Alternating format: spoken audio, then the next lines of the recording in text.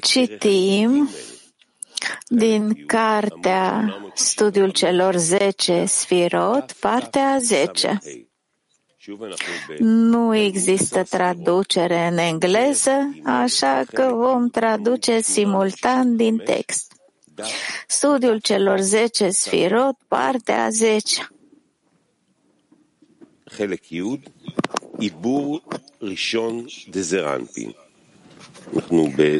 Primul ibur, impregnare a lui Zei Rampin, cuvintele lui Ari, punctul 1.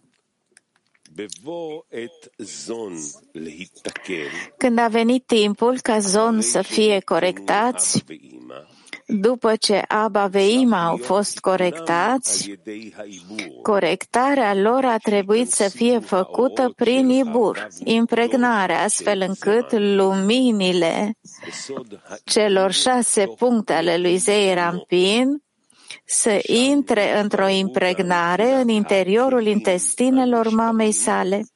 Acolo, vasele care s-au spart au fost sortate. Ele au coborât în bria și au fost corectate acolo. Cuvintele lui Ari încă o dată. Când a venit timpul ca Zon să fie corectați, după ce Abba Veim au fost corectați, corectarea lor a trebuit să se facă prin impregnare, astfel încât luminile celor 6 puncte ale lui Zei Rampin să intre ca ibur, ca impregnare în interiorul intestinelor mamei sale, mamei lor. Și acolo vasele care au fost sparte și au coborât în bia au fost sortate și corectate acolo. Lumina internă, punctul 1, explică când a venit timpul ca Zon să fie corectați după Abba Veima, după ce Abba Veima au fost corectați. Știți deja din părțile anterioare că timpul spiritual, adică începutul și ceea ce urmează, adică în ceea ce privește apariția luminilor superioare, sunt cauză și consecință, fiindcă orice cauză este anterioară consecinței sale și se comportă ca și cauza și consecința care rezultă după ea. Prin urmare, această consecință nu poate să apară, să fie revelată, decât după cauza sa. Ca atare, motivul este socotit anterior, începutul, iar consecința este considerat ulterioară cauzei, momentul ulterior.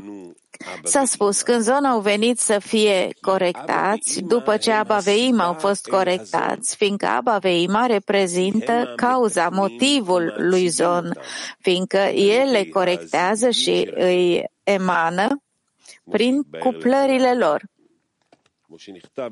Așa cum s-a scris mai sus și așa cum s-a scris despre trecut, Ahab de Abba Veima, care sunt posterioarele lor, au fost anulate în momentul spargerii vaselor. Au căzut pe locul lui Zon, ceea ce înseamnă că au fost conectate și au devenit un singur nivel cu Galgalta Einaim de Zon, fără nicio diferență între ei.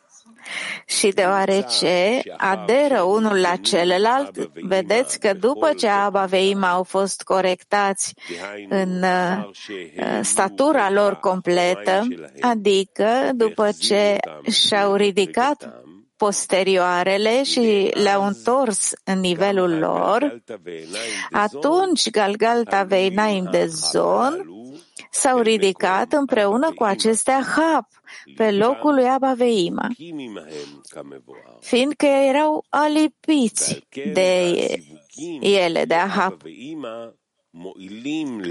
Prin urmare, cuplările lui Abba Veima au ajutat pe Galgalta Veinaim de Zon și în acest fel ei au crescut, s-au corectat datorită lui Abba Veima. Astfel, mai înainte ca Abba Veima ei înșiși să fie corectați, nu a fost timpul corectării lui Zon.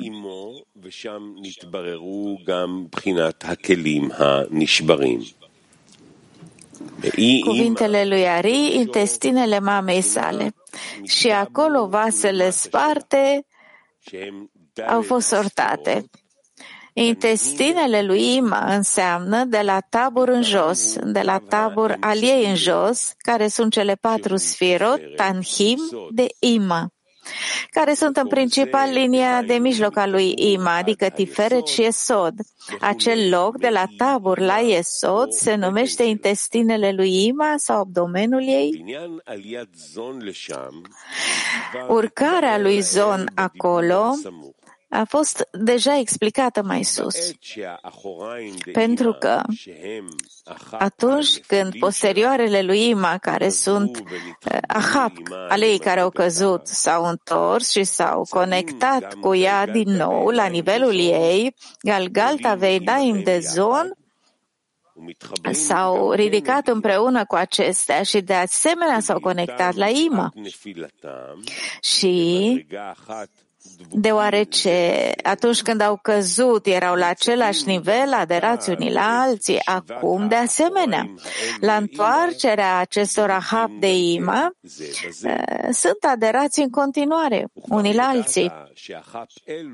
Și deja știți că aceste Ahab sunt considerate Zad de Bina de Ima și Hotempe ale ei, din care s-au făcut noile sale Nehi, unde cele 2/3 de jos ale lui Tiferet, de la Haze în jos, sunt Zat de Bina, fiindcă Tiferet este Bina de Hasadim și Nehi sunt Hotem și Pe. Hotem și Pe, adică zon ale ei, zona a ei. De aici puteți înțelege că locul de adeziune dintre Galgalta Enaim și Zon și Ahab de Ima, în Ahab de Ima, este de la locul de tabur până la Sium de Tiferet și Esod, care reprezintă linia de mijloc și care este locul cuplării și locul esenței acelui parțuf tanhi, fiindcă vârfurile care nu constituie esența parțuf, fiindcă vârfurile peste tot nu constituie esența parțuf, ci mai degrabă esența și rădăcina lui Zon aderă doar la Esod al ei, fiindcă acolo se găsește Zon de Ima.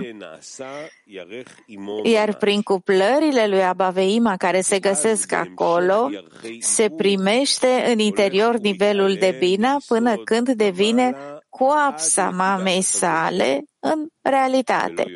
Apoi, în timpul lunilor de impregnare, se ridică de la Esod mai sus, în punctul de Haze al ei, dar nu mai sus de atât, fiindcă acolo se termină Ahab, care au căzut și sunt întoarse la ea în Gadlut, în timpul de Gadlut al ei.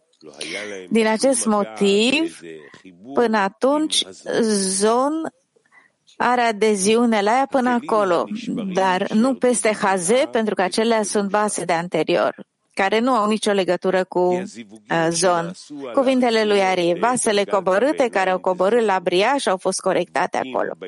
Deoarece cuplările care s-au făcut pe înregistrările de Galgalta Enaim de Zon care au aderat la Esod de Ima, au întors lumina care aparține acestor reșimot, adică luminile care erau în ei înainte de spargerea vaselor.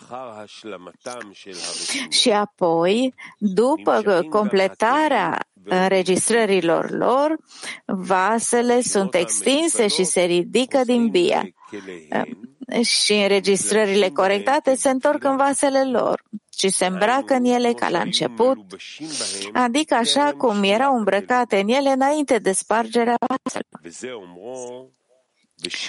S-a spus că acolo că vasele sparte care au coborât în Bia au fost sortate, pentru că corectarea înregistrărilor care sunt încorporate în cuplările de Abba Veima vin doar în vasele și scânteile care au căzut în Bia și care au legătură cu aceste vase, fiindcă înregistrările în sine nu au nevoie de nicio corectare, fiindcă sunt reziduri de la lumină,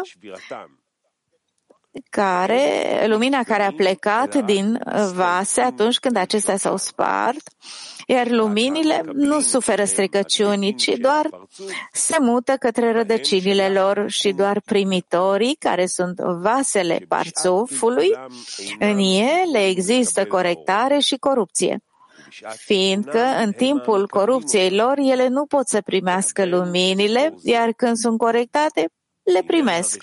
Înțelegeți și amintiți-vă aceste lucruri.